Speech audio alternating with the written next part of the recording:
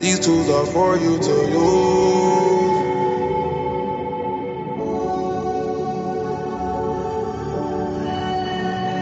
These tools are for you to use. Welcome to This Is Your Afterlife, conversations with artists and activists about death and life. My name is Dave Marr. I'm a comedian in Chicago, and I survived a coma, and now I'm asking all sorts of people questions about how to live life, the meaning of life. I try to avoid saying the meaning of life, but that's what the show's about. I mean, why fight it?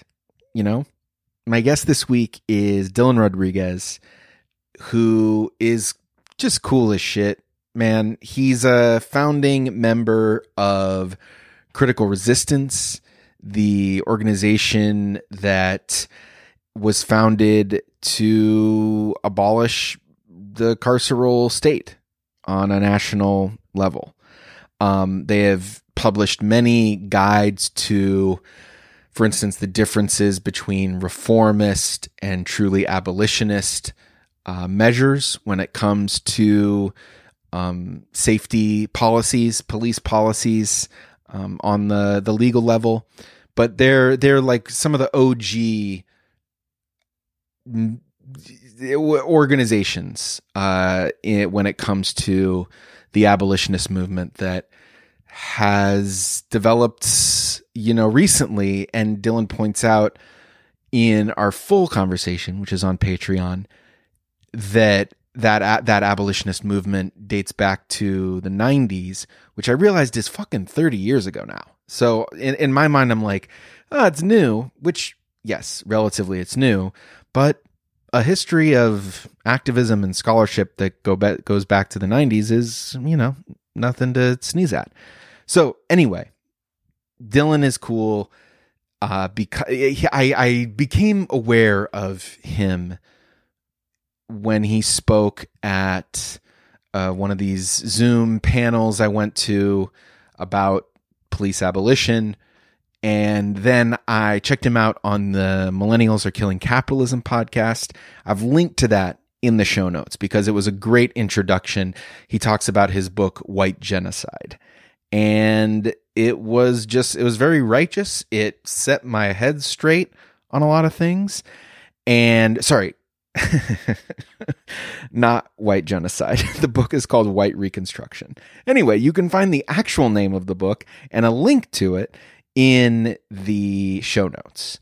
The book's called White Reconstruction, Domestic Warfare, and the Logics of Genocide. So you can understand my confusion.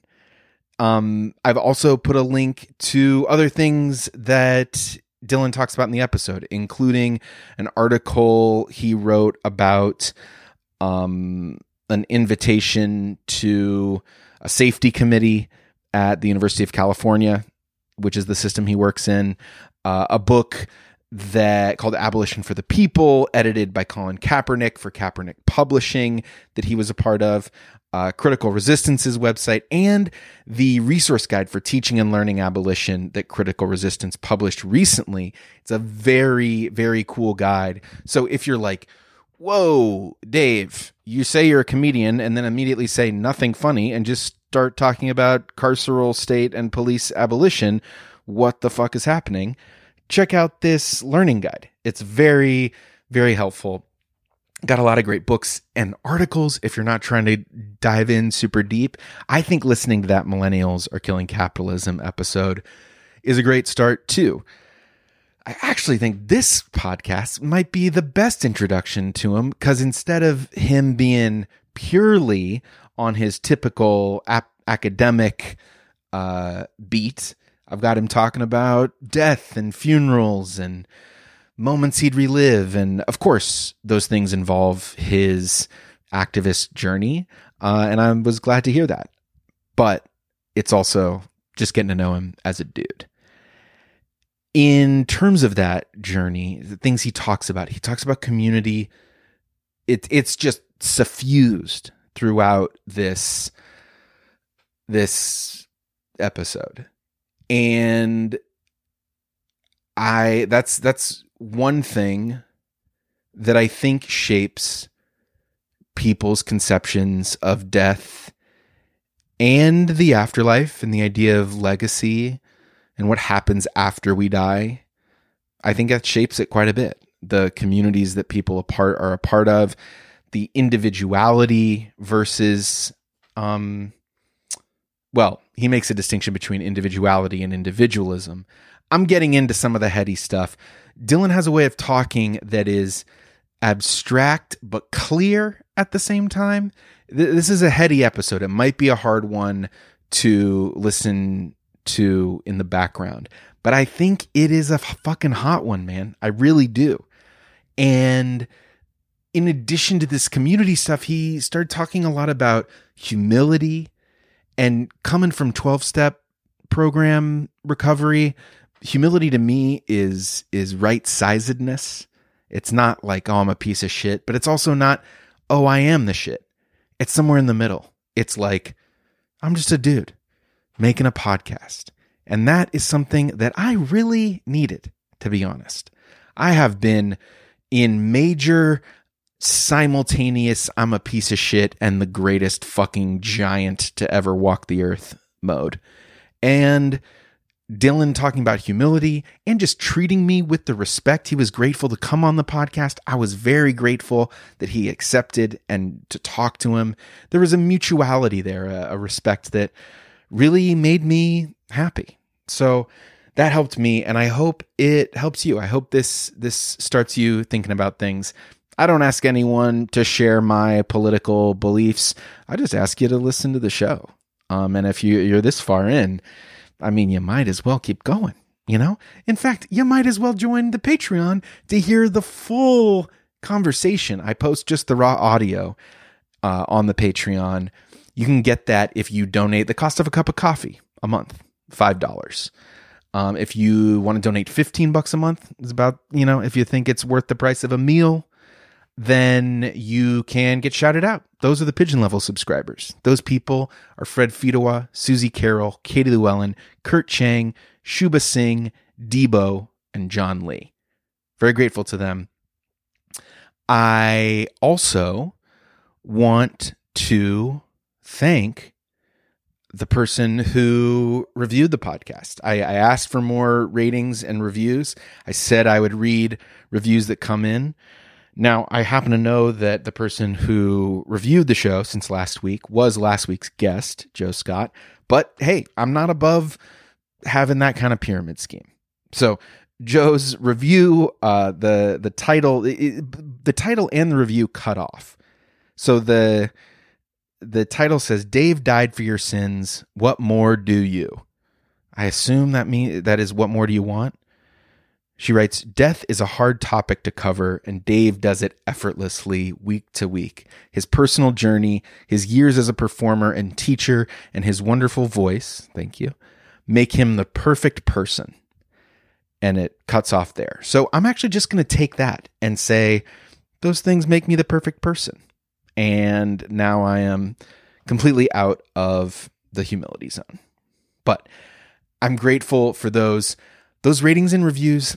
Listen, if you've skipped over this part, you're not even listening. I'm saying if you happen not to have skipped over this part, it's okay. If you're glazing over mentally, you're skipping over this part, that's totally fine. Honestly, I do a lot of the same. But for those who are paying attention, who are able, there are a lot that the algorithm is big. The platforms are big. I'm an independent publisher, artist. I don't like the word creator, but that's what I'm doing, is creating something here. And if you're able to subscribe to the show it so it shows up automatically for you every Tuesday, if you're able to rate it 5 stars, or again, 1 star is fine, but you have to review it if you're going to do a 1 star. But especially the reviews. Honestly, that is the shit. When I hear guests tell me they had a great time, that's the kind of feedback that keeps me going right now. So if you're able to review the show, or even just rate it on Apple Podcasts, that would be great. But especially if you go to the Patreon, patreon.com/Dave Marr, and subscribe there, that would be even greater. So now I am done with the intro, And I will just say, I hope you enjoy this conversation with Dylan Rodriguez as much as I did. I grab your whip and take it back to Chi-Town. When I'm in Chi-Town, I treat it. I'll be curious what you think of this. Okay, so over the pandemic, I got into Survivor, which is, at the time, it was 40 seasons, and I watched them in 4 months. Woo! Which is just a kind of a marker of depression, I think. That's a commitment. Yeah. It's a literal. Yeah. I measured it out. It's a 40-hour a week job with. I was gonna say. I was just trying to do the math in my head. It's too much, man. It's too much. And so, oh my god, how much time is that? So it's too much time. But I love the show, obviously. But one of the all-time great players is a cop. And when I started just kind of, in icebreaker conversations, in political spaces, I would mention Survivor or something. And then people would DM me and be like, oh, I love Survivor too, but fuck Tony. And the thing I had to admit was, I actually, as a player, I like this guy, and to me, it's more interesting to reckon with the fact that I enjoy this personality on this fucking island. Than to just go, he's a cop, and thus therefore I experience all pop culture through the lens of my, I don't know. Does that make sense? Yes. And your response is an honest one. And, right. Which is not to say I'm like, one. Oh, I like this guy. Maybe I like cops. No, that's not it. Yeah, exactly. No, not at all. Not at all. I think the point you're making is it's really critical in ways that you may or may not fully realize here. Because on the one hand, there is the kind of knee-jerk scripted reaction, which is like, all right, fuck that cop, right? Once you realize the dude is a cop, right? Yes. Oh, you might have been Team Tony, guy's name. I'm not sure.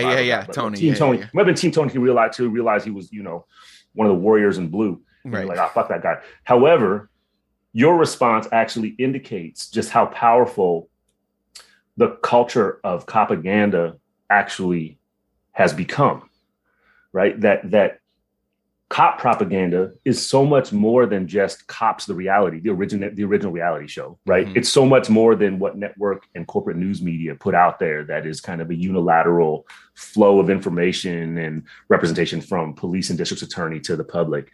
It is actually popular cultural maneuverings that put cops into these kind of civilian, lovable, game playing situations where you actually are drawn into identification with them to the point you're actually cheering for them. Most importantly, this term is overused. It's not one I usually use, but in this case, I will use it. It humanizes them, right? Humanize is usually a liberal term that people will invoke to think about some kind of short-term practice that will mitigate, but not necessarily solve, systemic state and other forms, capitalist and other forms of violence, colonial, other forms of violence against oppressed people, right? So they'll talk about, we need to humanize homeless people. We need to humanize incarcerated people. So it's a bullshit term usually, right? Because it actually doesn't mean anything, humanize it. Because what it presumes is that you did not, you may or may not have thought about these people as human prior. And then the problem is actually you. Right. So the project is not to humanize those people over there. Your project is actually to do some serious reflection in community with other people, so that you can find some access to a form of humanity where you're not actively dehumanizing people, right? So you're actually the problem, because you're actually involved in the practice of dehumanization. Mm-hmm. So the problem is not that they need to be humanized. You need to stop dehumanizing. All right, so there's that. However, in the realm of propaganda, like this thing you just experienced, right? It seems so fucking mundane. You know what I mean? It's like, it's a game show. Dude happens to have a cop. He's a cop as a day job. I think he was a great player in this game show, whatever. It's this kind of culture of humanizing people who are in a position where they're actually extra human, right? And that shit is powerful. That is the stage of propaganda and counterinsurgency that I don't think a lot of folks, especially activists, scholars, and others, right? I don't think a lot of folks have their minds fully around that, which is why it is that you have this bullshit going on with the New York City mayor, for example, right? I mean, the bullshit going on, for example, with the Chicago mayor. So you have people who present a certain subject position that attracts identification, And like the role that they're actually performing is, if it's not active repression, it's at least counterinsurgency, right? And the way it works is through people, the way in which they draw people into identification with them, including rooting for them on a game show. Mm-hmm. You know what I mean? And isn't the whole fucking world turning into a game show anyways? You know what I mean? Yeah. Like if we think about everything from electoral politics to the day-to-day, the way people consume and process that shit, it's like these fuckers are characters in a game show.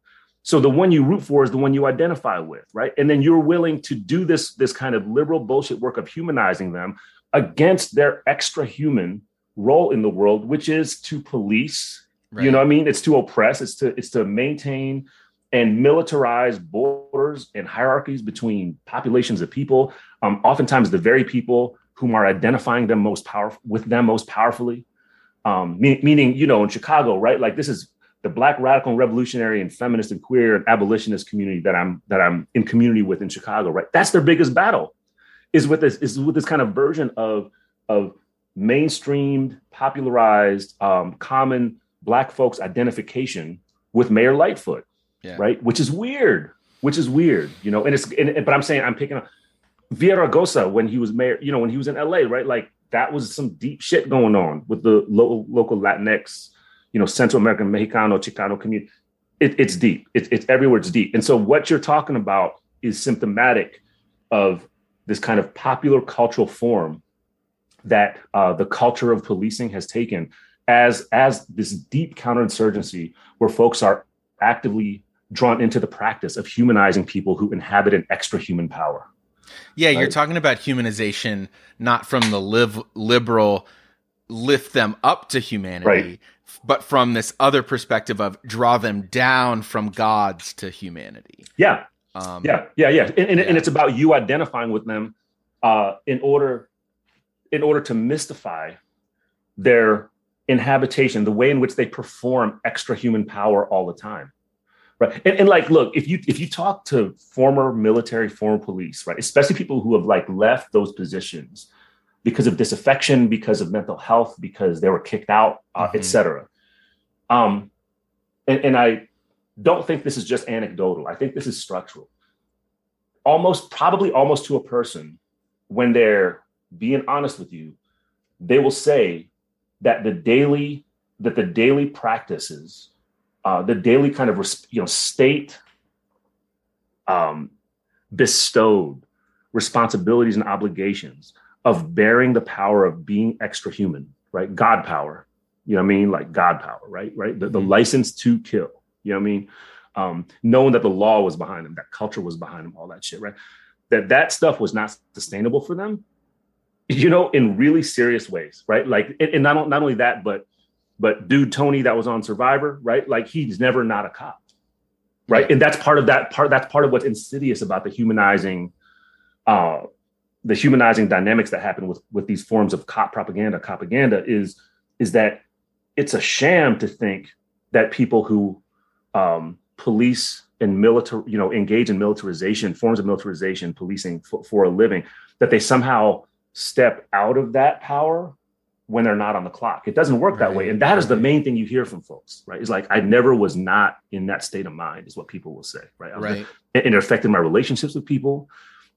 This is why I think it's at this point a pretty well-known, popular fact, which is that people that are in the military and police, and by the way, not just cisgender men, but people in the military and police have, some of the highest rates of harm, committing harm against other people, particularly the traditional category of so-called domestic violence, but you want to talk about so-called domestic violence, child abuse, sexual violence, but also self-harm, right? Suicidality, ideations, people who are, alcoholism, et cetera. I mean, that shit is deep, and there's a reason for it. It's because the burden of taking on that role actually, it's extra human. You are not, you should not be bearing that power. Those who are most comfortable with it are usually fucking sociopaths. I'm not, and I mean that in the clinical way. I'm not a fucking trained psychologist, but like it's usually sociopaths who are like most comfortable with that and can carry it out for a long time, right? Because nobody can compartmentalize that shit, right? You can't really compartmentalize power that way, right? Which is which brings me back to that original point you made about like being a parent, which is why I'm a fucked up parent. Well, it's interesting. I feel the need to confess about Copaganda, because 2020 was my sort of to the extent that I am an organizer or learning from people, got rekindled. I say that I kind of like returned to punk rock first principles in 2020, because I grew up as like a punk rocker in middle school and high school, and the sort of anti-racist, never was a skinhead, but the skinheads against racial prejudice and a lot of ska, like Asian Man records in California. And then I just like went silent, because I was just like, okay, the thing is just the systems are too powerful. The best I can do is just be a decent person myself and help the people around me. And then in 2020, I see people who have way more reason to give up than I do, who are out there fighting. And I was like, oh, okay, I actually have to be way more activated than I am. But and that's where like my abolition journey started. Mm-hmm. But it was after, and I don't have many acting gigs, but it was after an acting gig on the show Chicago PD, where I played an undercover cop, undercover as like a drug addict, buying some drugs. 2-line part.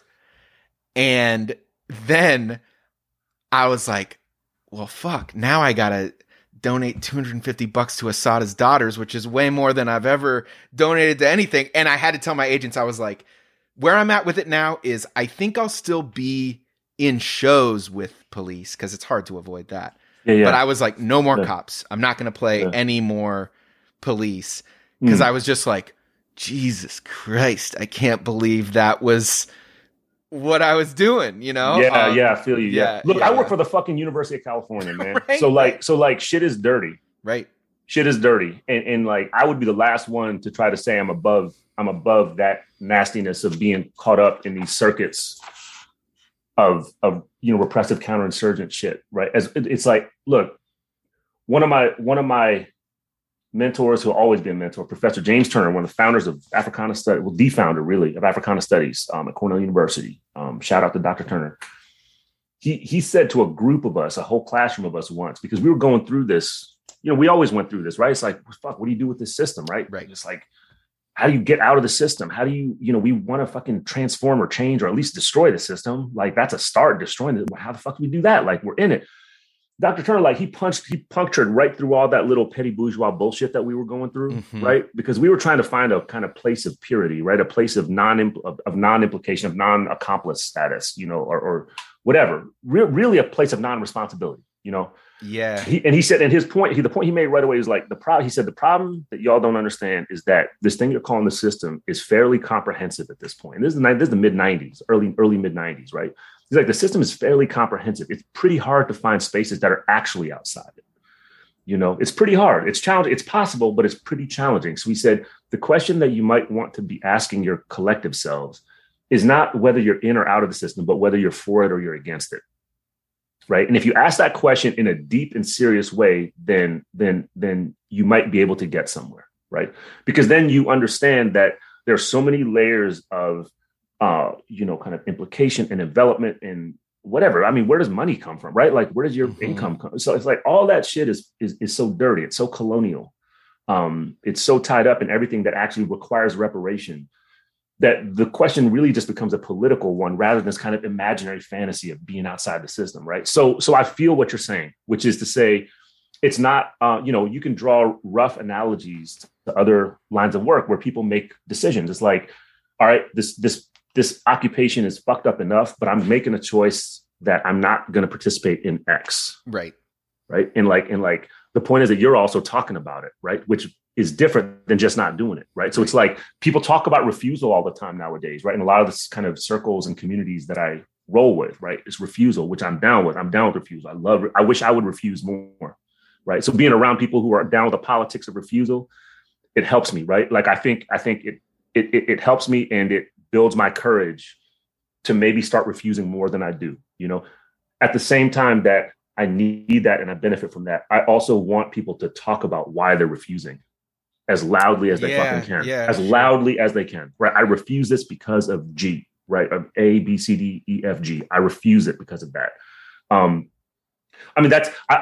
I think probably the first time I really thought about the need to make loud statements, public statements about refusal was when the chancellor at my university, my employer, his administration invited me to join it was some advisory committee on changing campus security, right? This is like 2021, like the sweep of campus-based, city-based, et cetera, police reform.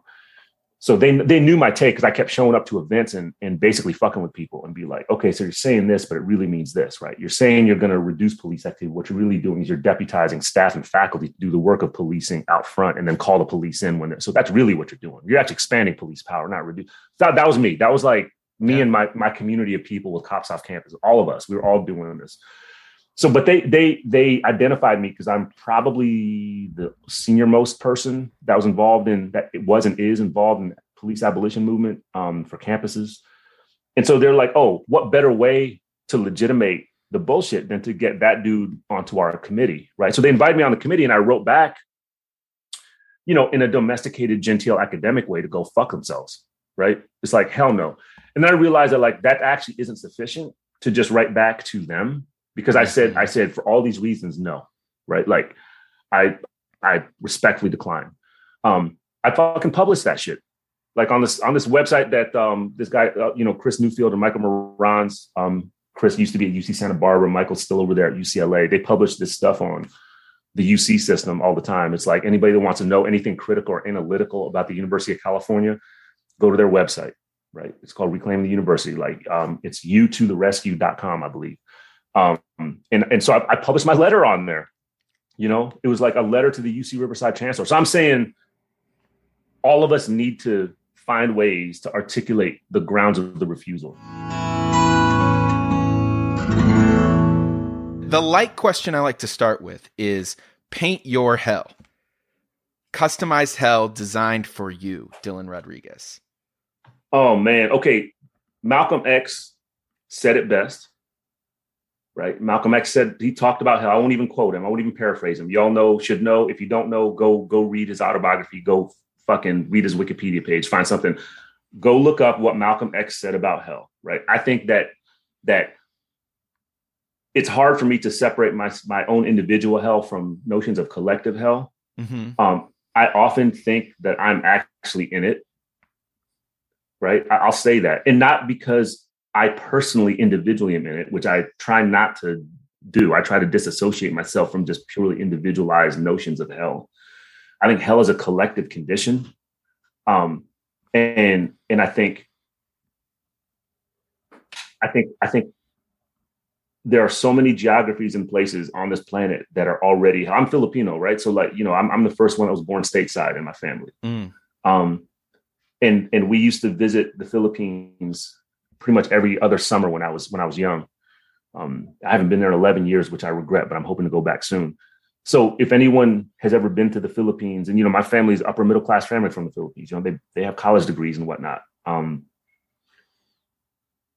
There are places a few miles from where my father's family is. By the way, upper middle class in the Philippines still means you have 5 families living in the same house, right? Sure, it's not the same as in the US. So like I say that with a global South, third world colonial concept, neo-colonial concept, upper middle class, just means you fucking got access to college is what it really means.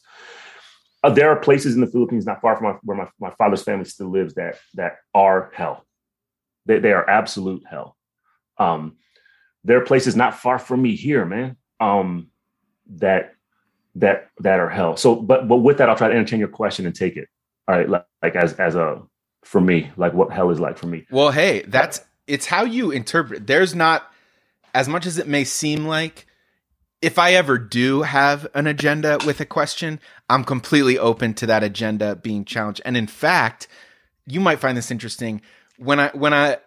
It's very interesting, and it does tend to sort along white people and people who aren't white lines. That when it is, well, my next question is, what do you hope happens when you die? Which we'll get to. But a lot of white people, myself included, and I initially conceived the question like individually, what is this? What's a nice thing you imagine happening in the future? But a lot of other people challenged me and started talking about what they hope happens to future generations, what they hope happens on Earth. And that was like, oh, wow, I didn't even consider that question. So I'm open to the collective hell answer. But if you want to provide an individual hell, you're welcome to.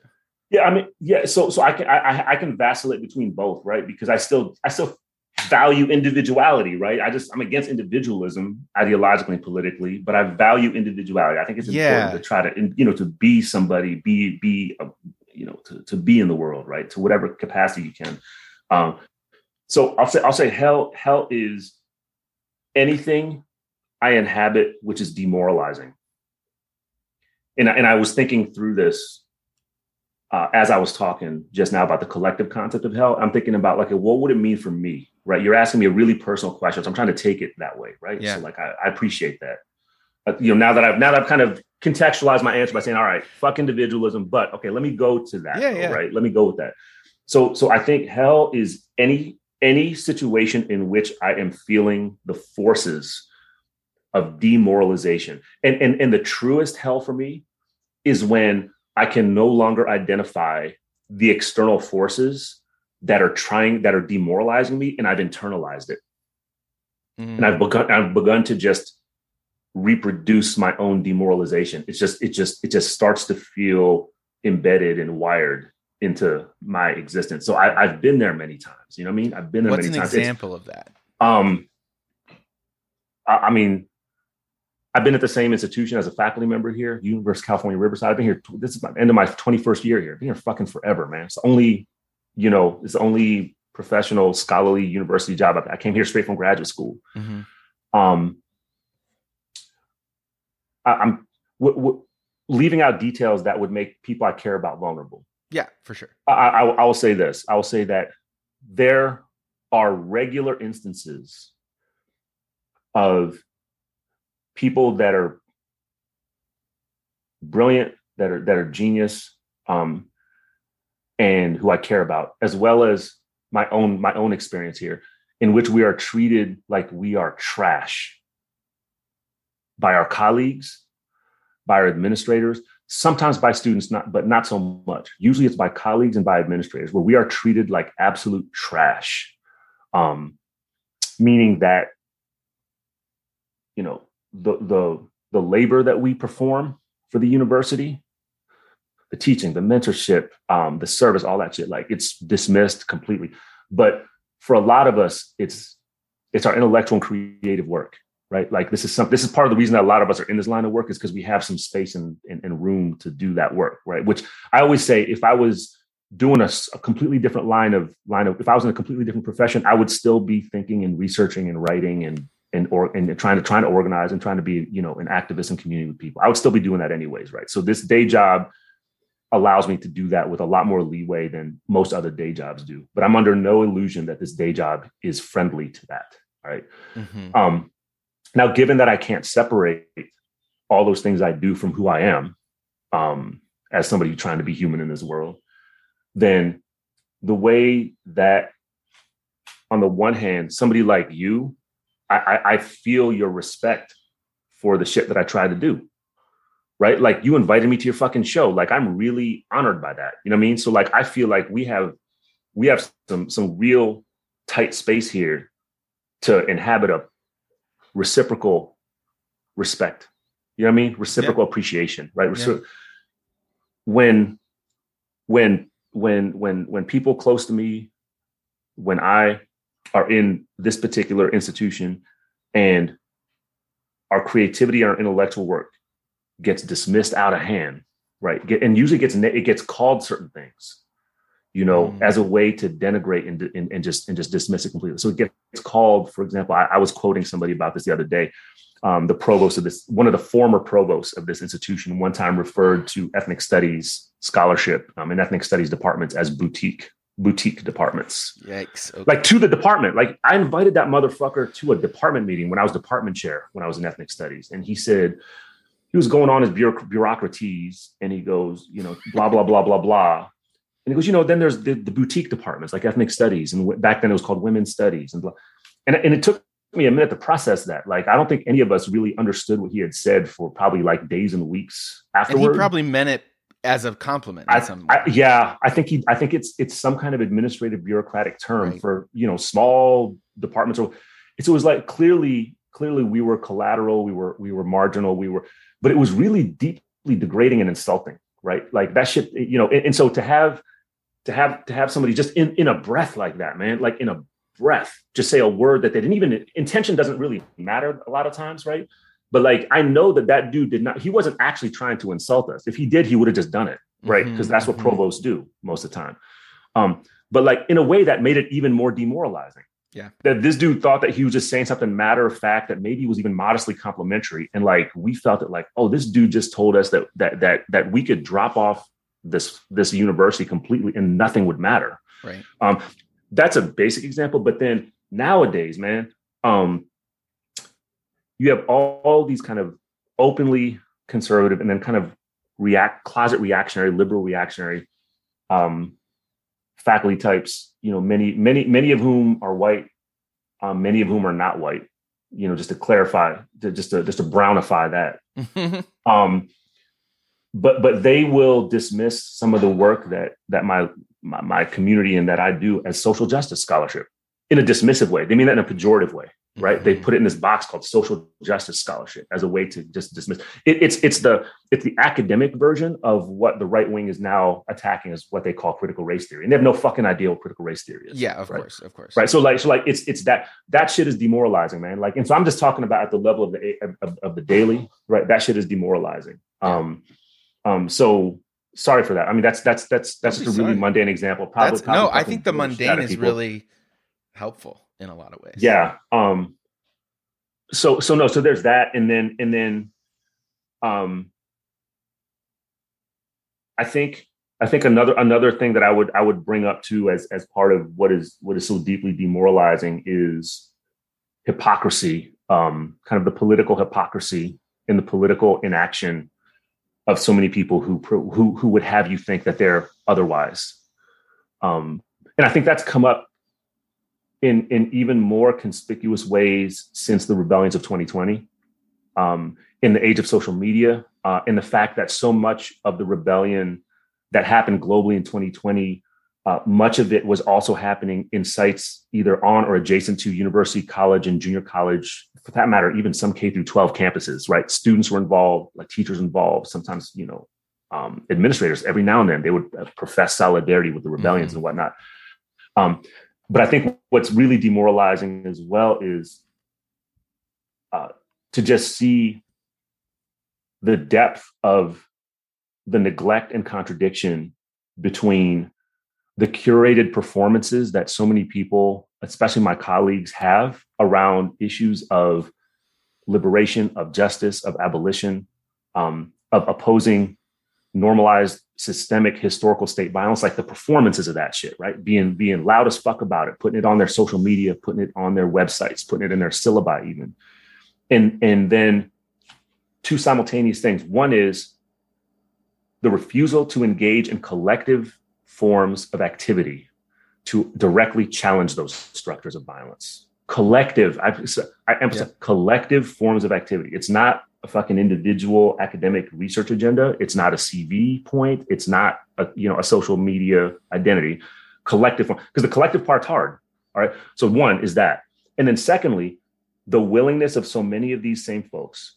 And now I'm not just talking about my colleagues. I'm talking about people that are involved in kind of the nonprofit industrial complex world, right? People who are basically professional activists, so to speak, right? Professional advocates and activists. Right.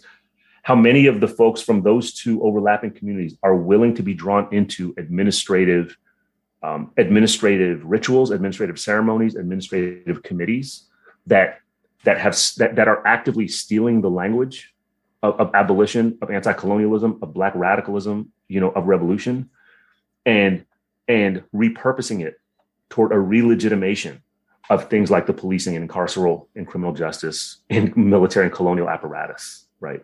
So that shit is demoralizing. That's hell. So in a lot of ways, I'm in it, right? So look, man, like, to respond to this question in another way, I feel like a lot of the work I do as a thinker, as a writer, as a teacher, as an activist is in response to the hell that I am feeling around me. I think it's part of the reason why I'm so animated by really deep anger.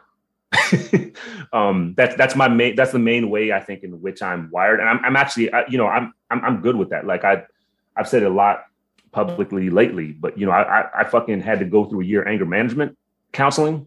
This is 7 years ago or so, because the option was that I was going to get kicked out of my house. Right. I mean, straight up, I was going to get kicked. It was like, you need to. So I did it for like a year. Right. And it was a typical, prototypical like group anger management counseling. Yeah. But what brought me into it was when the counselors, the first day, they said, the reason you're here is because you have to be here. We understand that, but we're going to tell you right now, there's actually nothing wrong with anger. I was like, okay, cool. I'm in then. Yeah. I'm in. But I feel like I have a role to play on this, in this realm while I'm here. And my anger will be central to the way in which I try to fulfill whatever role that might be at the time. Right. And that anger comes from the different ways in which I experience these forces of demoralization for me and for others around me. Hey, it's Dave. I am taking a break from the guest for a moment to tell you about my newsletter, Definitive Answers. It's short for Definitive Answers to Unanswerable Questions. Basically, every week I send an essay in which I am squeezing current events in my own life for insights into creativity, culture, mental health, the kind of stuff I talk to guests about, but it's just me. So if you want essays like that, if you want music recommendations, a mood board of links and worthy places to donate, think of it like an old school alt weekly, but just from my very overly sensitive comedy man's perspective. If that sounds good to you, you should subscribe. It's called Definitive Answers. You can go to thisisdavemarr.substack.com or just click the link in the show notes, and I'd love to have you. And tell me if you like it. Okay, back to the guest. So let's talk about not being on this realm. All right. What do you hope happens when you die? I was thinking a lot about this when I learned about your podcast and you invited me, right? I was like, well, fuck, man. I think about, here's what's funny though. This is why it's hard to answer. I think about death all the time. Okay. Right? I do. I think about death all the time. We're surrounded by that shit. Right. And I think part of the culture we're in, this culture of narcissism, this culture of, hegemonic and dominant Christianity, et cetera. It kind of does not encourage us to think about death. Right. Yeah. Like it does not encourage that. But I think about it all the fucking time. I think about mortality all the fucking time. In what way? You're thinking about other people? You're thinking about your own? Because part of it is for me is I would love if I had some guest that fucking cured me of the panic I think of when I think of not existing. So like the panic, it's anxiety for me more than panic. Like at this point, because I still have it in my mind, like in my heart, that I'm still 29 years old, even though I'm going to be 49 this year. Right. Yeah. So I'm like, fucking, I'm still invincible and shit, even though I'm not, because I wake up and my back hurts. Right. And, you know what I mean? Yeah. But part of this, the reason I think about death so much is that we're in this weird culture of narcissism, right? Where we think that our death should actually mean something. I'm talking about each of us, right? We think that our death, that, you think your death, that it needs to mean something, right? I'm not sure that that's the question that we should be living under. You feel me? Like that my death should mean something. What is the question? Okay. So the question is this, like, and this is what has kind of, this is what's encouraged and empowered and motivated and in some ways consumed me for my whole adult life, which is I am honored to have the opportunity to engage in the fights and the struggles and the collective labor that I get to participate in.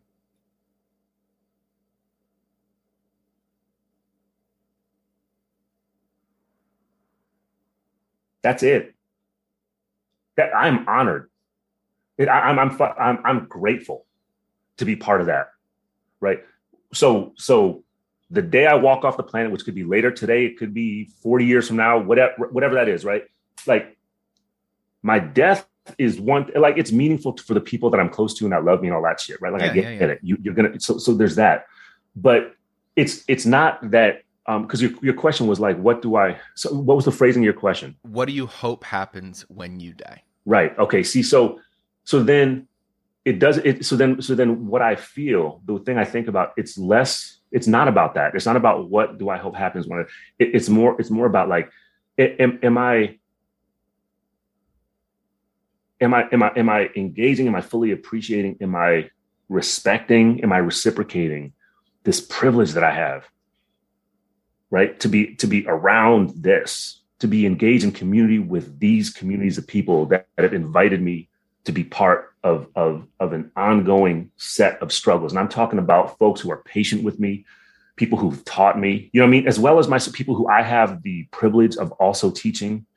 So I'm talking about I'm not just talking about organizations I've been part that I'm part of and have been part of, right? Which are many. I'm talking about the different overlapping communities of people who are engaged in a struggle for liberation, for at least for resistance, but who are also struggling toward the possibility of a futurity, right? Like people who understand that because this is hell, right? A lot of us and a lot of people we care about don't have the capacity to actually imagine a future, right? The future is bullshit, right? The future is some fucking fantasy that doesn't actually make sense because shit is so fucked up right now that I don't know if tomorrow is going to be here for me, right? Like in the individual and a collective sense, right?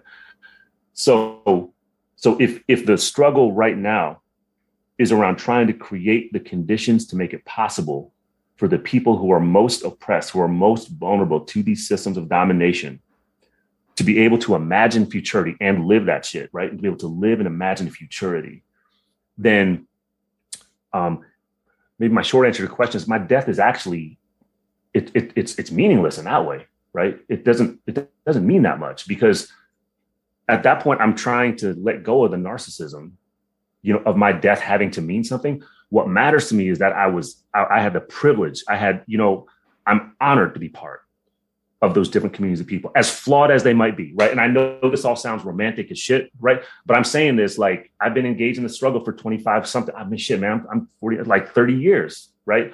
I know how fucked up it is. We make mistakes. Like sometimes we are abusive toward each other, right? Sometimes we have the wrong agenda. We use the wrong language.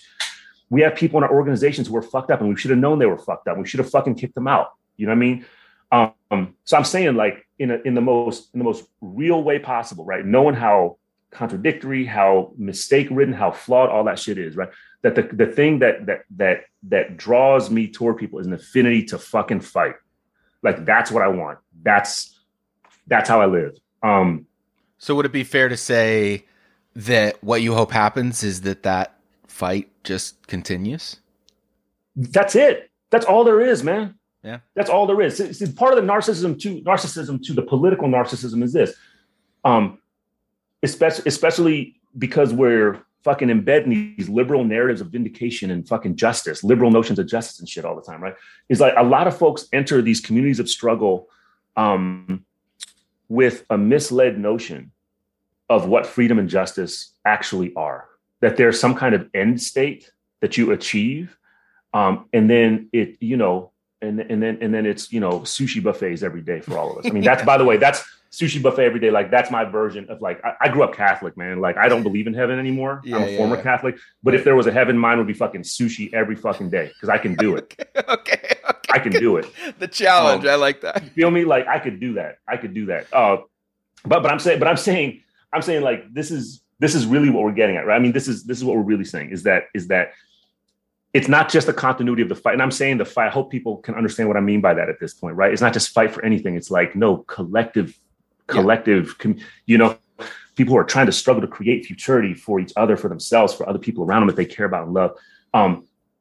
It's not even, I don't hope for that because I already know that shit is beyond me. Right. It doesn't need my hope. Yeah. Hope is for Obama. Fuck hope. I don't need hope. Even if I'm miserable and demoralized, like what lifts me are people around me that are like, dude, what's wrong with you? Right? You all right? Like, are you all right? Like, you seem down, man. Like, we're over here doing this. Why don't you hook up? You've been watching 40 seasons of Survivor, man. You know what I'm saying? Like, see what I'm saying? Like my one of my dear friends was here yesterday and reminded me, he's like, hey, we're having a barbecue over there at so-and-so's on Saturday. You going? I hadn't RSVP'd yet. And this is one of the communities I'm engaged with, right? It's this community of folks that are creating a Department of Black Study here, which is fucking 50 years overdue. And it is one of those moments that kind of lifted him like, shit, yeah. Like because I'm not totally demoralized. I wasn't in a moment of being totally demoralized, but I was like, modestly just kind of down. And it was like, no. This is one of these communities of people whom I love, who I fight alongside, sometimes fight with, but mostly fight alongside. And it was like, yeah, here we're convening, man. Like we're having a moment of intentional celebration and joy. You know what I mean? And we're building community with these. It's like, she's reminding me, it's one sentence, like, hey, you coming? I'm like, fuck, yeah, I gotta go. Yeah, I'm coming to that. So like right away, I was like, hey, I'm coming to that shit. So I'm saying like, that's the fight too. That barbecue is the fight, man. Like that's part of the fight right there, right? You're keeping each other alive. You're feeding each other. You're talking shit with each other and to each other. I mean, that's what I'm talking about when I say the fight.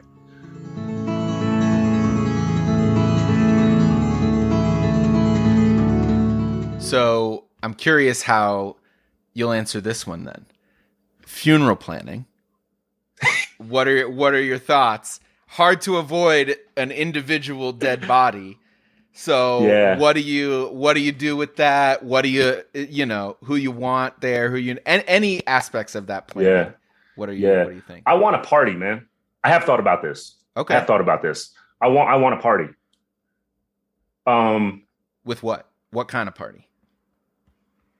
I want the people who knew me to help curate the music. You know what I mean? Like that's, people who knew me and care about me to curate the music. It doesn't have to be my music necessarily, but I want them to curate the music. So they'll throw some shit. There's some Boyz II Men in there. Okay. All right. They'll throw some, obviously PE. They'll throw Public Enemy. Come on now. You can't die and not have End of the Road. Yeah. Come on. You can't be a kid of the 90s and not have End of the. Okay. So obviously that. I mean, shit. You know what? I'd be cool with it if somebody just decided to put that on loop. I'm good. All right. So everybody can just be fucking sad that I'm gone or whatever. Okay. But like put it this way, like I want to be a party primarily because I believe that we, human beings have no idea what consciousness is, right? So so what freaks people out is the fact that when you die, it's the fear that your consciousness just kind of ends. Yeah.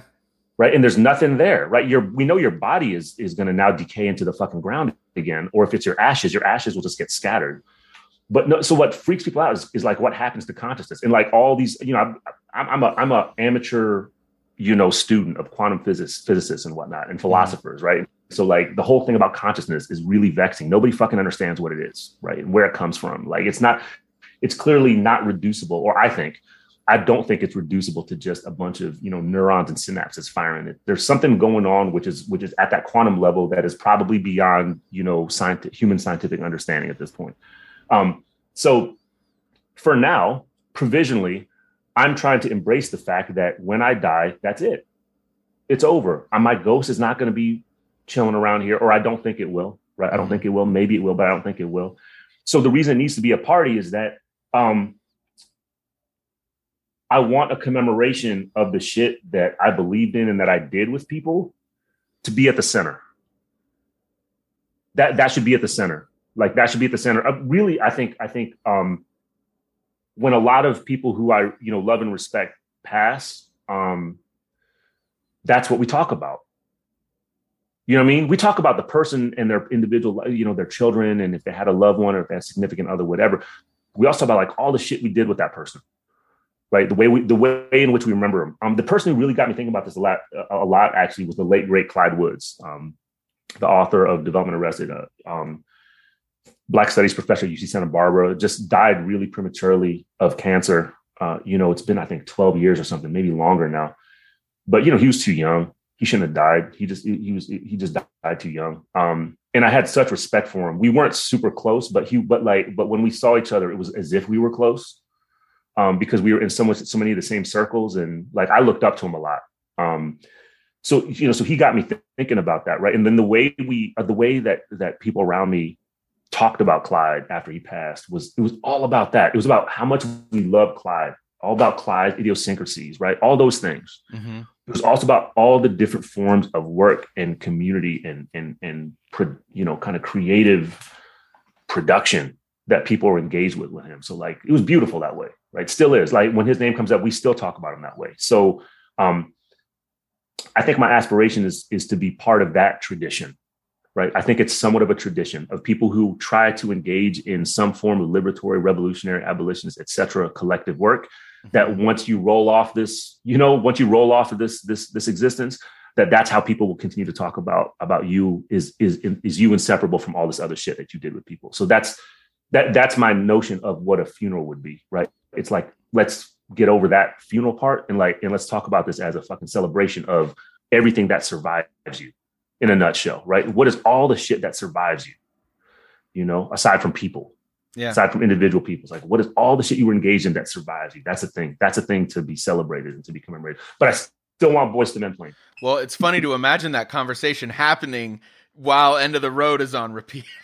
Just stories of books and articles. Dave, there's going to be a karaoke machine. Okay. That's mandatory. There'll be a karaoke machine, so like people might just have to take turns. But bit is that you think it's going to be a new song every time, but everyone does karaoke. Maybe. Yeah. You know what? Now I might have to put that like in my, this one I want to dedicate to Dylan. Anecdote here. Although we've come. Yeah. I like that. It might have to be like that. So. Hey, wait, one more thing. Yeah. I might even be down with it if there's a couple people that decided to start like conspiracy theories about how I'm actually not dead.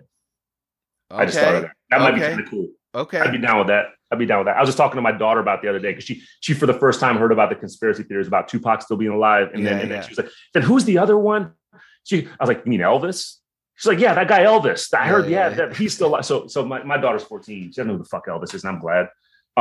She knew who Tupac was, and I'm proud of that. Yeah. But no, I'd be down with that. I'd be down with people like, yeah, that dude, we just think he's dead. What would the myth be? Where would you be camping? Let it ride, people. Let it ride. Whatever you want it to be. Okay. Whatever you want it can be anything you want it to be at that point. Just don't let me be a sellout. That's all.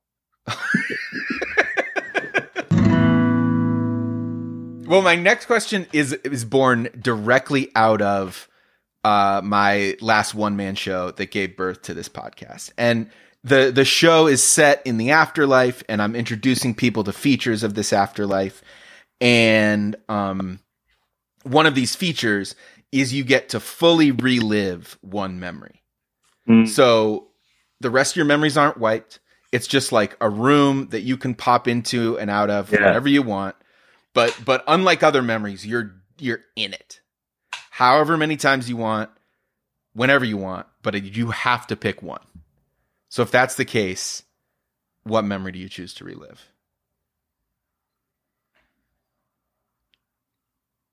I'm only 48 years old, man. Like, isn't it too early for you to ask me this? Man, you're like one of the oldest people I've ever had on this podcast, man. Oh, that's fucked up. You better get with it, dude. That's fucked up. That's fucked up.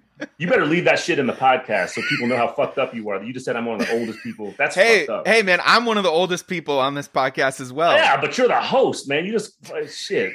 I'll leave it in. Up, I'll leave it in for you. I'll make this the promo. Oh, that hurt me in my insides that you just said that. How about this then? As a fuck you back, Dave. As a fuck you back. I can't answer your question because I'm too young to have experienced that memory yet. Okay, it's too early. If you want your episode to be that short, then sure, you can say fuck you to that question like that. No. Okay, let me really get at it. So it would be one particular moment that I could revisit, like Groundhog Day, right? Like I could just come back into it. Yeah, that's a great You can do it like Groundhog Day if you want to do it a little differently each time.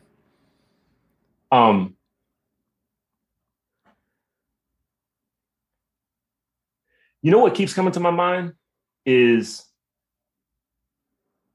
this momentous event that I think is one of the many points of origin and invigoration of late 20th and 21st century abolition, which is the first critical resistance meeting at UC Berkeley in 1998.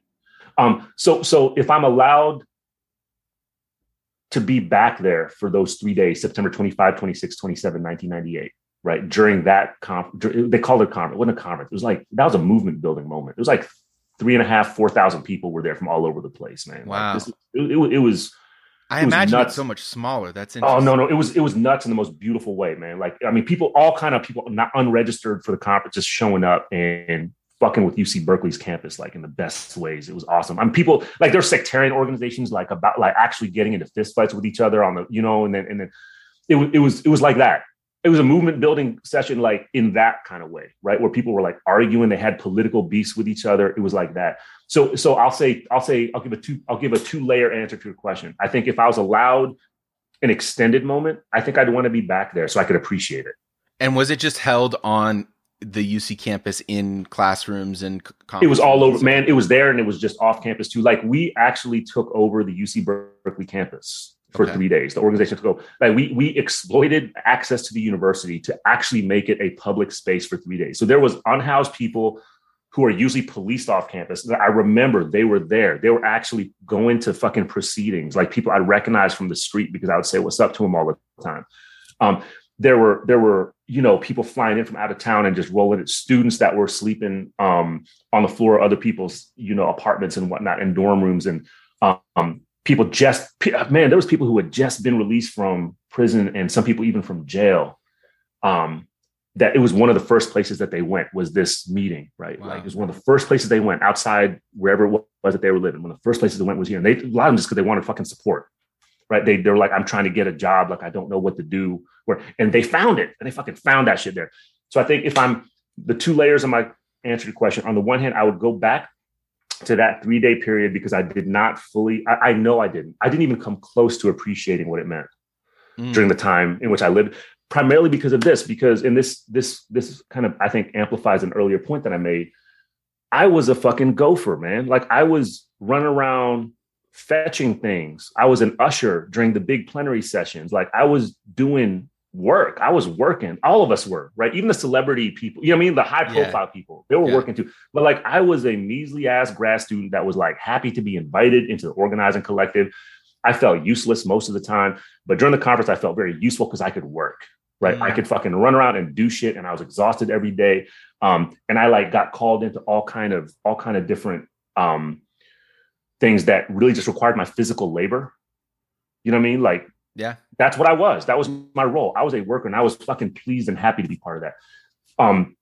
What it also meant was that I didn't fully understand or appreciate the impact and the historical significance of what we were doing. So if I could go back, being my 48-year-old self, if I could go back and experience that as, my 25-year-old self in 1998, I would. Like, I would go there and I would fucking take it all in, man. I would still want to do all that work I was doing, but I would experience it differently because I would understand exactly what was kind of kicking off here, right? It was big.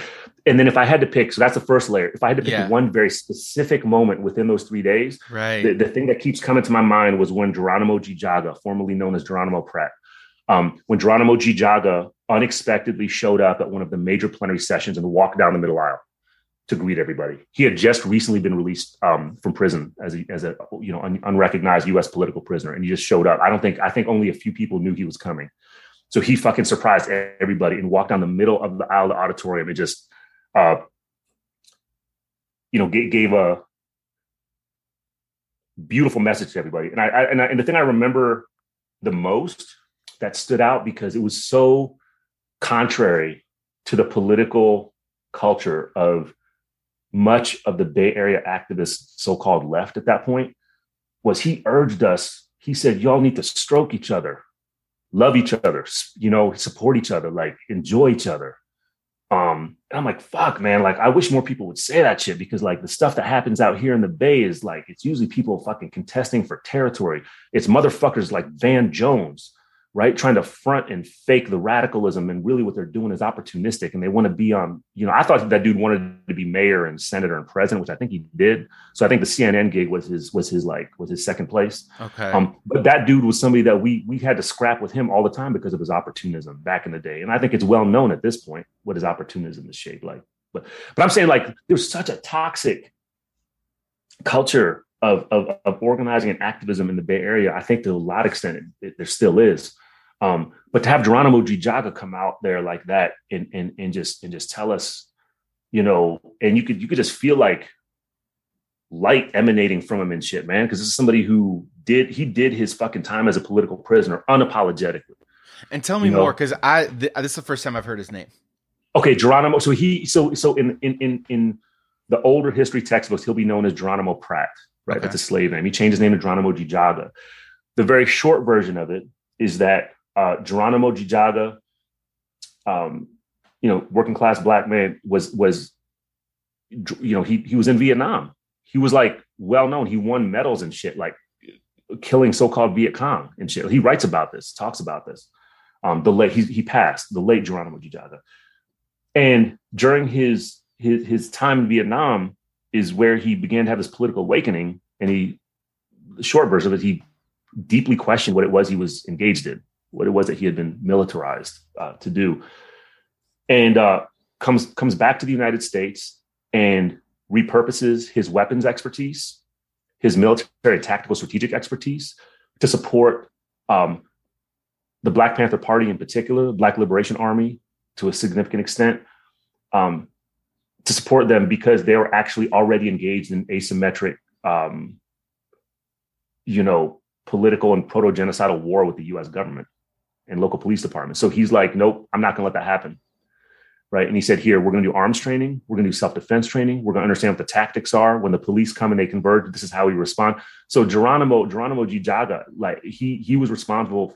If it wasn't for Geronimo Gijaga's training, there would have been a lot more Panthers and other Black folks eliminated by the police, by the combination of the FBI, the police, and other parts of the U.S. government, including undercover counterintelligence program operations.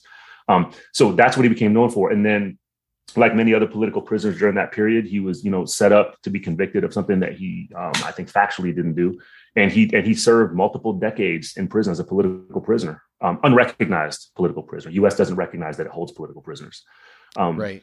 So that's Geronimo Gijaga, and so he had just been released.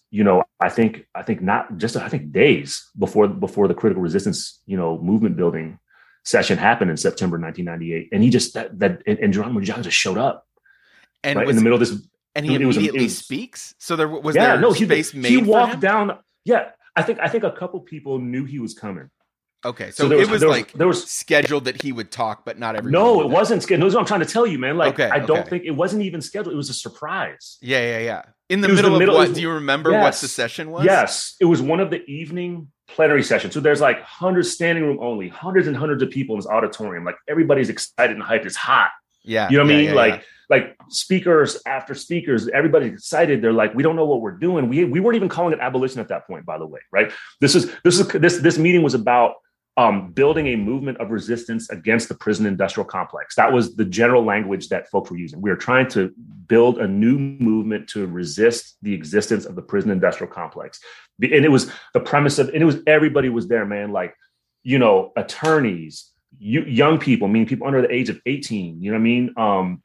Of course, professional scholars, longtime community organizers, like people involved in the civil rights struggles from the 60s, from the 50s on forward, formerly incarcerated people. We had this is before the days of Zoom and live stream, but we had technology set up so we could actually have organizing sessions and conversations with people who are currently incarcerated for some of the prison facilities that allowed that kind of thing. So it was like a whole spectrum of people were there. So it was that kind of room. That was the cross section of people. This was not a room full of stuffy academics. It was the opposite of that. It was wild. It was a wild room. It was a wild auditorium full of people, excited as hyped up as shit, not knowing quite exactly what we were doing. but just excited as fuck because now we're fighting. Like now we are building. All that shit I was saying earlier about the fight. This was what the fight was. We were figuring out what the fight was there, right? Those three. That's why I want to be there for those 3 days again. We were figuring out what the fight was. So it's one of those sessions. It's the plenary, which means everybody's supposed to converge there. Nothing else is going on in the meeting except that. So like all kind of people are around. They're buzzing around too, right outside the room. And I remember in the middle of it, auditorium lights on, and then like the doors open. It's noisy, so it's not like it was quiet. And then Geronimo Jijaga shows up. It was like noisy people talking, and then you just kind of like it's something that just drew your attention. There's a movement of like a small group of people down the middle aisle of the auditorium, and Geronimo Jijaga was walking with a small contingent of people that were just watching his back. And then you just heard a buzz, and then people just started like roaring, like they couldn't believe he was there. And then he took the podium, and he didn't talk for very long. And I remember he was so soft spoken, right? Like in my arrogant 25-year-old self learned a lesson in humility at that moment too, right? Like the sense of humility that Geronimo Jijaga had as he spoke was probably the thing that impressed me most deeply, even more than the words he actually said, right? But just the sense of humility that came from him, which was, you know, I don't think I do a great job at it, but I try to find my way into that. But it could only have come from somebody who unapologetically served several decades as a political prisoner because he was not sorry for having repurposed his U.S. military training to support Black liberation struggle and Black radicalism and even Black underground guerrilla war for the sake. So if I had to pick one specific, you know, time compressed moment to revisit, it would probably, I think right now, as you talk to me on, you know, May 23rd, 2022, it would probably be that little moment when Geronimo Jijaga came, because I think I need to be there again. Do you remember what he was wearing? Yeah, I mean, he was wearing the most prototype, like 1990s, you know, Black US based militant African inspired garb, like straight up. I think there's probably pictures there may be pictures of it on the internet, maybe on the Critical Resistance website. I hope there are. You know, we might even have video of it somewhere on YouTube, but like that's how I remember it. So like, don't kill me if I'm wrong, people. But I remember him. Yeah. I remember him coming forward like somebody of his age range, right? Like somebody of his age range who's US born and raised, you know, Black militant, Black revolutionary. Like that's the shit you wore. Right? It was like that, you know, because this is like post Panthers, right? So he was wearing African inspired clothing. That's what I remember. And was there like a weird mic handoff moment? Like was someone else speaking? No, man, it was so graceful. It was so graceful. It was like Moses, man. You know, fuck it. And you know, the waves didn't need the part, but you felt them part anyways. Yeah. Right? Like people were clearing space. It was like, holy shit, fucking Geronimo's here. And I was like, oh my God, I knew who Geronimo Jijaga was. I was like, I was an usher, by the way. That was my role at that through most of, I was standing in like, I remember I was in the left back corner of the auditorium. My role, and I had one of those stupid little, you know, earpiece microphones in case there was trouble. Right. You know, so I was back there just making sure people got seated and whatnot. And I remember he showed up and he starts walking down. And I'm like, holy shit, that's fucking Geronimo Jijaga.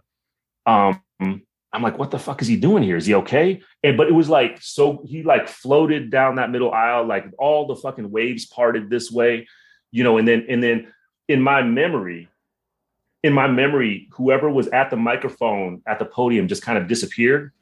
Right. Like and he just gracefully just floated up onto that stage, you know, took the mic for like, I don't think he spoke for more than 5 minutes. Wow. Right. He didn't give a big, long speech. He just wanted to greet everybody, express his appreciation and like feel us, you know?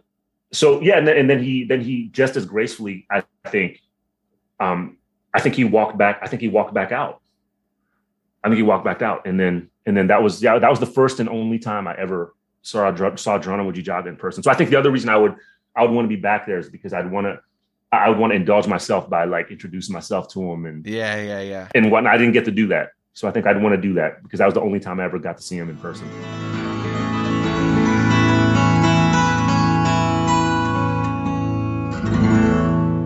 So the question is, what's your coma then? Because for me, my month-long coma was a a jagged narrative. There's a sobriety narrative there. It's probably like the clearest thing. Okay. But it's there. I was one person before and a different person slowly after.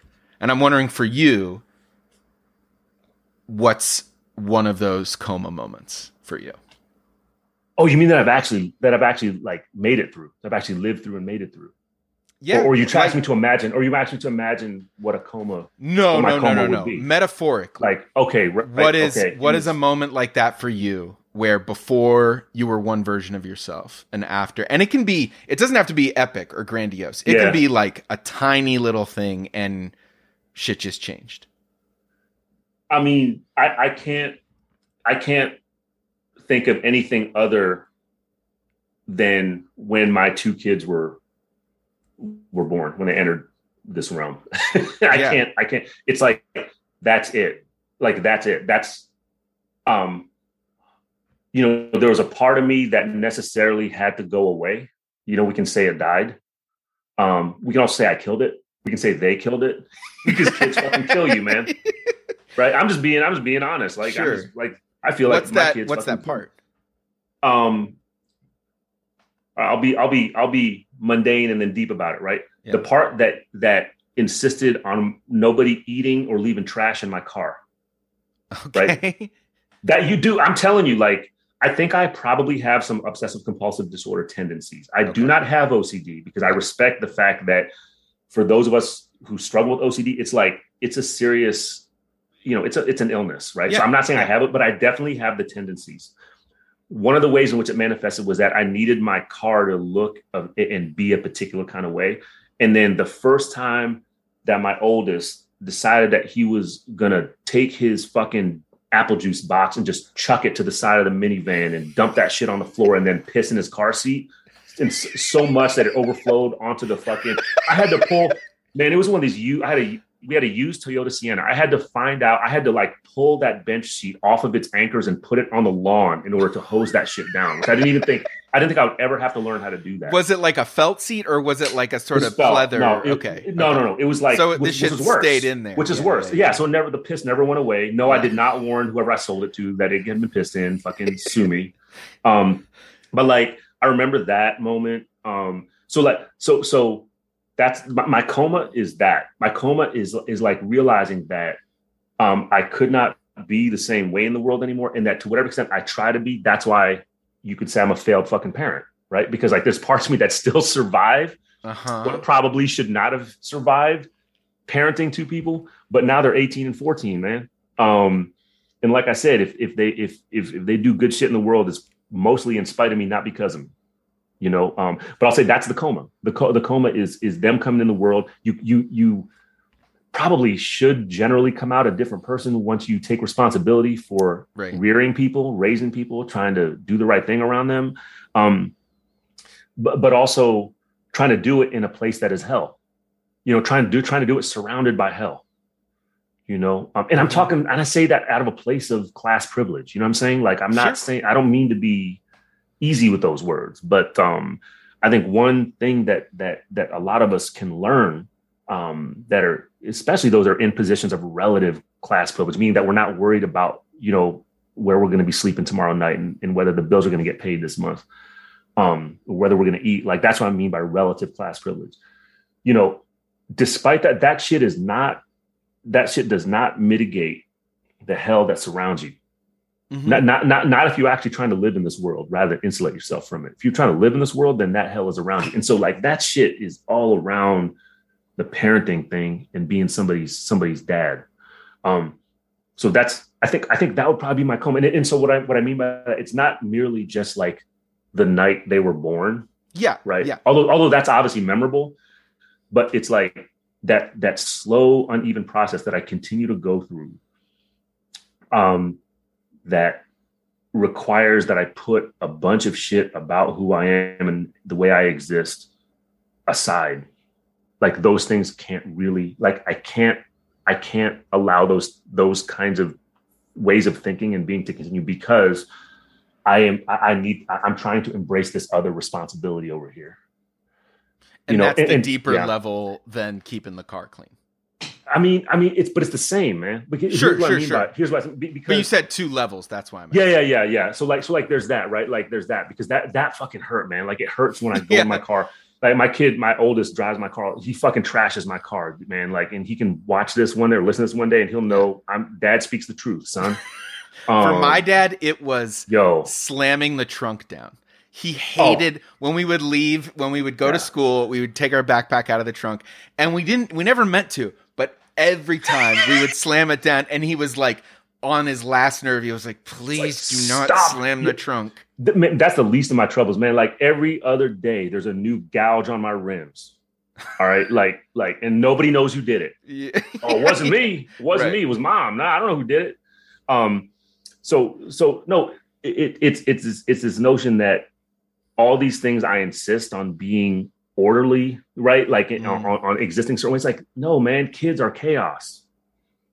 You know, they actually like that. That is the lesson that you hopefully can learn, is like they come in this, they are chaotic. Like they create disorder, and that's their job, man.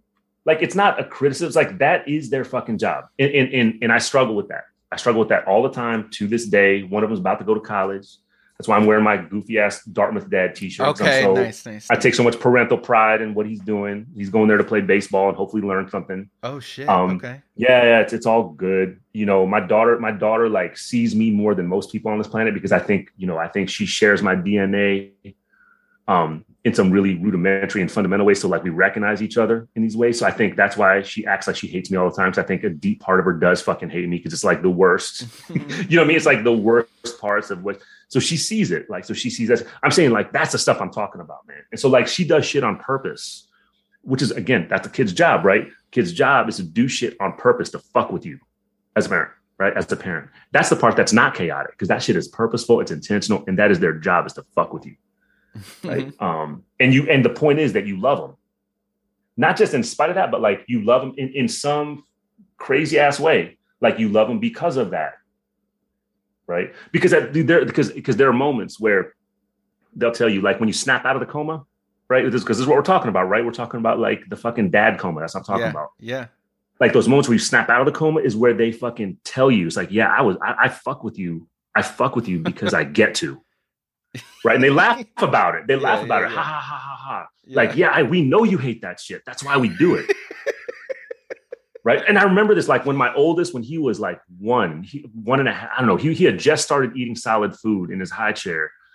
And like, fucking babies are messy and shit. Right. But I was like, he was extraordinarily messy, like beyond, I mean, he knows it too. Yeah. I remember I was looking at him once. I was like, dude, he was just coming into language. So like, he understood what I was saying at some level. I was like, dude, why are you making such a mess? And this kid, baby, he looks me straight dead in my eye, like picks up whatever was on his plate, extends his chubby ass right arm all the way out to the side of the high chair as far as it would go, and drop that shit on the floor right in front of me. Did he laugh? Deadpan. Not even thinking it was fun. He wasn't even laughing. He just looked at me deadpan. He's like, who's the fucking boss now? That's the face I see in your headshots. That's why I have that face in those headshots. Because I'm some people's dad, man. And I'm a terrible parent. So like, but I'm saying that's the coma, man. That's the coma. And it's also simultaneously how you come out of it is like when that baby decides that they're going to say, you know what? Fuck you. I'm the boss. Boom. Welcome back to the world. Welcome back to the world, bro.